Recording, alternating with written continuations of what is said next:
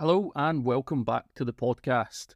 My name is Mark, and in today's episode, we are going to explain ETFs, GBTC, and what the BlackRock ETF could mean for the Bitcoin industry. Last week, BlackRock announced their intention to file with the SEC for a Bitcoin Spot ETF, something that a lot of people in the Bitcoin space have been longing for a while. Now, over the last couple of years, there's been a number of Bitcoin Spot ETFs filed, but none have been successful so far. So why is BlackRock different? Over the last couple of years, there's been a number of Bitcoin Spot ETFs filed with SEC, but every single one has failed so far. But for me, BlackRock is slightly different, and I'll go into the reasons why shortly. But with the term ETF being branded around, people question what the difference is between what GBTC is and what BlackRock's trying to do with a spot Bitcoin ETF. And in today's episode, we're going to explain everything. So a lot of people have a question, and that is, why do we need ETFs? Why can't people just go and buy Bitcoin themselves? And the problem really comes from institutions and wealth funds, wealth managers.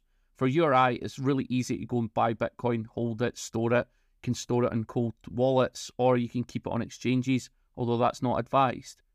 But if you're managing other people's money, there's compliance issues, there's issues with pricing it, there's issues with holding it custody, and also we're talking about billions, if not trillions of dollars that these wealth funds, wealth managers, hedge funds all manage. So it's not as easy as just, I want to go and buy $200 billion worth of Bitcoin. How do I do it? And that's why ETFs exist. So there's ETFs for oil, there's ETFs for gold, there's even ETFs for different stocks. Now, before we talk about the BlackRock ETF application, it's important to understand what GBTC is. So Grayscale launched the Bitcoin Trust to accredited investors at first, and then to retail investors later. The Bitcoin Trust owns Bitcoin itself. At last count, GBTC owned over 600,000 Bitcoin.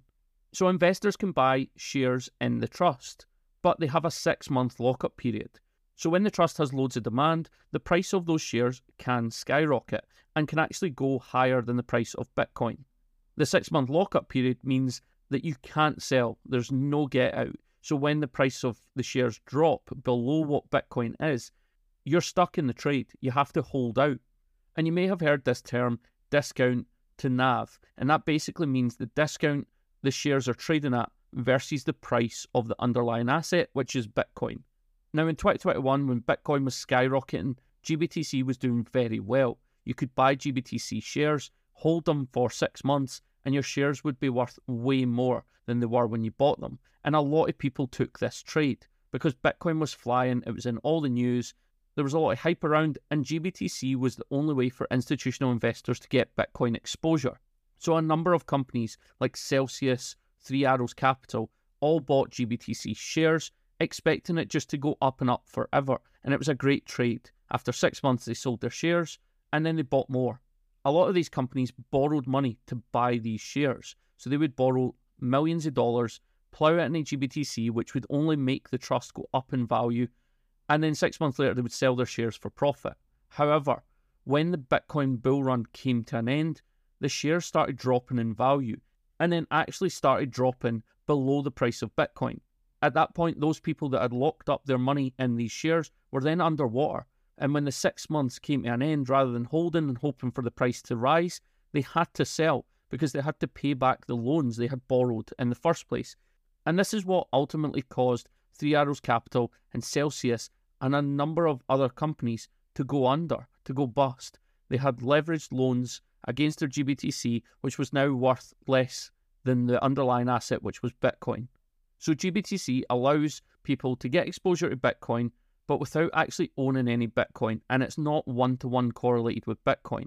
At times over the bear market, it's traded 40% down on Bitcoin because there's just no demand. When the hype leaves the market, it leaves every corner of the market, and GBTC has fell victim of this. On top of this, GBTC also charges quite aggressive management fees. It charges 2% per year. So it makes a lot of money from holding Bitcoin and from the trust. So some in the industry are quite skeptical whether GBTC really wants a spot Bitcoin ETF because they wouldn't be able to charge these massive fees if they actually got approval. Grayscale are currently suing the SEC because they want to convert their trust into an ETF. Whether that goes forward or not, no one's certain. But what is certain is if Grayscale was able to convert GBTC into an ETF, it would be massive because they already hold 600,000 Bitcoin. They've been proved responsible owners of Bitcoin. So if they can convert, then I would imagine a lot of money would flow into that ETF before a number of others. Okay, so what's the difference between BlackRock and what's the difference between a spot Bitcoin ETF? And why is BlackRock so important? Well, first and foremost, it all comes down to money. BlackRock already manages around $11 trillion in assets. Bear in mind, Bitcoin's market cap right now is only $500 billion. The entire crypto market's just over $1 trillion. Members will remember we've spoke about a lot of times about this theory that Bitcoin can get to $1 million by the year 2030. And in order to do that, it's going to have to take money from traditional markets. BlackRock manages in traditional markets. It's one of the biggest players in traditional markets. So if even 1% of BlackRock's fund flows into Bitcoin, that's going to have a massive effect on the market cap of Bitcoin. Okay, so what would a spot Bitcoin ETF actually mean for investors? Well, investors would be investing in Bitcoin without using an exchange, paying less fees, and overall would just have a better process, especially for institutional investors. A spot ETF invests in Bitcoin at the spot price. So when an investor buys on the spot ETF, they're getting it at Bitcoin's spot price, meaning buyers are actually holding Bitcoin within the fund. On top of this, a spot Bitcoin ETF would also have the legitimacy of regulation because the SEC would have signed off on it, which would attract a lot more institutional money. It would also mean BlackRock would have to hold whatever amount of Bitcoin depending on the demand for the fund. And that's why people are so excited for the price of Bitcoin long term, if this gets approved. The biggest losers if a spot Bitcoin ETF was approved would be the cryptocurrency exchanges, because less people would go to an exchange to buy their Bitcoin, they would be able to buy it through the ETF. This would lead to less trading volume, and also an ETF would probably have lower fees. It's expected that BlackRock's ETF would be a 0.6% management fee per year with a 0.01% trading fee. On top of this, you also have the added safety that an ETF is regulated by the SEC. An ETF would have to comply with certain legislation about how much Bitcoin they hold, how many investors are in the fund, and they would have to report on this regularly. We saw with FTX, they claimed to have all this Bitcoin, but they didn't have any of it. An ETF would never be able to get away with it, so it would give investors a lot more peace of mind. So people like Binance, KuCoin, and Coinbase would all suffer if a Bitcoin ETF was approved.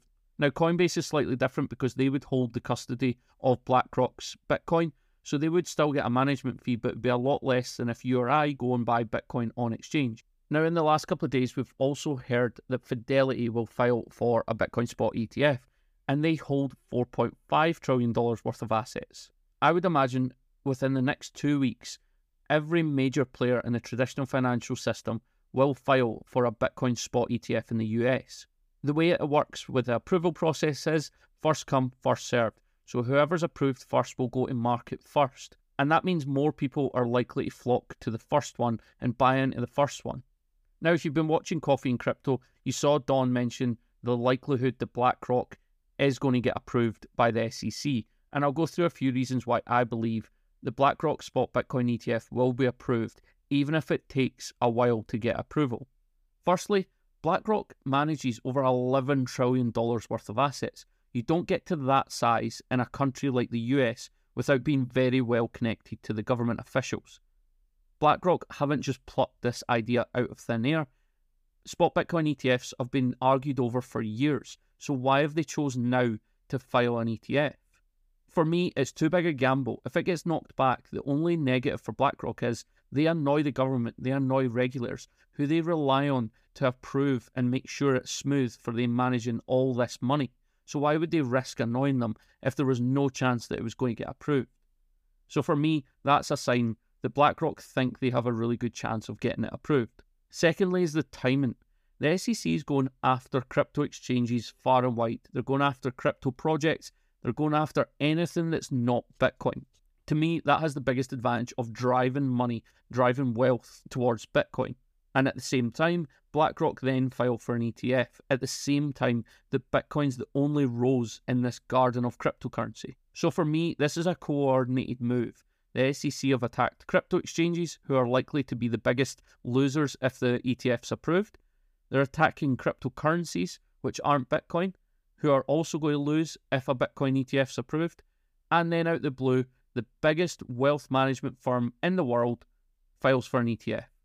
There is no way that is just coincidence. The next biggest coincidence is that the SEC can delay decision time and time again, up to 240 days. And they've done this in the past. Rather than making a decision, the SEC just delays, and at the very last minute, they then make a decision and reject an ETF. Now, for BlackRock, this would take them to the end of February, the beginning of March next year, which is right before the halving. We spoke before about how money moves in a coordinated way, and normally before the Bitcoin halving, we see a lot of volatility in the price. So could the BlackRock ETF get approved right before the halving, just as everyone's getting bullish, everyone's getting excited for price action? And what would likely happen? For me, the news would dump the price. Everybody would get out the market, everybody would get scared, and then the price would rocket after the halving, with the wealth management firms all piling in, because more than one ETF will be approved. If BlackRock gets approved, Fidelity's will get approved, all the others will get approved at the same time. And lastly, for me, the biggest reason the BlackRock ETF will get approved is because Gary Gensler needs to give the crypto markets a win. He's getting hassled from government, he's getting hassled from politicians, the public are campaigning for him to be fired, you've got politicians announcing legislation to get him out of the SEC. On top of this, Bitcoin's going to be a massive election topic next year. So Gary Gensler has to give the crypto community a win in order to help his buddy, Joe Biden, who put him in that position. So by giving the crypto markets a spot Bitcoin ETF, they're giving the crypto markets a win. And then they can go after Binance, they can go after Solana, Cardano, whatever cryptocurrencies they want, and people will kind of let them off the hook a little bit because they've got their ETF that people have wanted for years. So overall, I'm pretty convinced. I'd probably say I was 90% convinced this ETF is going to get approved. A company like BlackRock doesn't make insignificant moves, and they definitely don't make moves they think there's a good chance they lose. As Don said, they filed 576 ETF applications in their history, and they've only had one knocked back. That to me tells me they are well connected, they know the chances of success before they make any moves, and this is likely to go through. Okay, so that is my podcast covering GBTC, ETFs, and the BlackRock filing last week.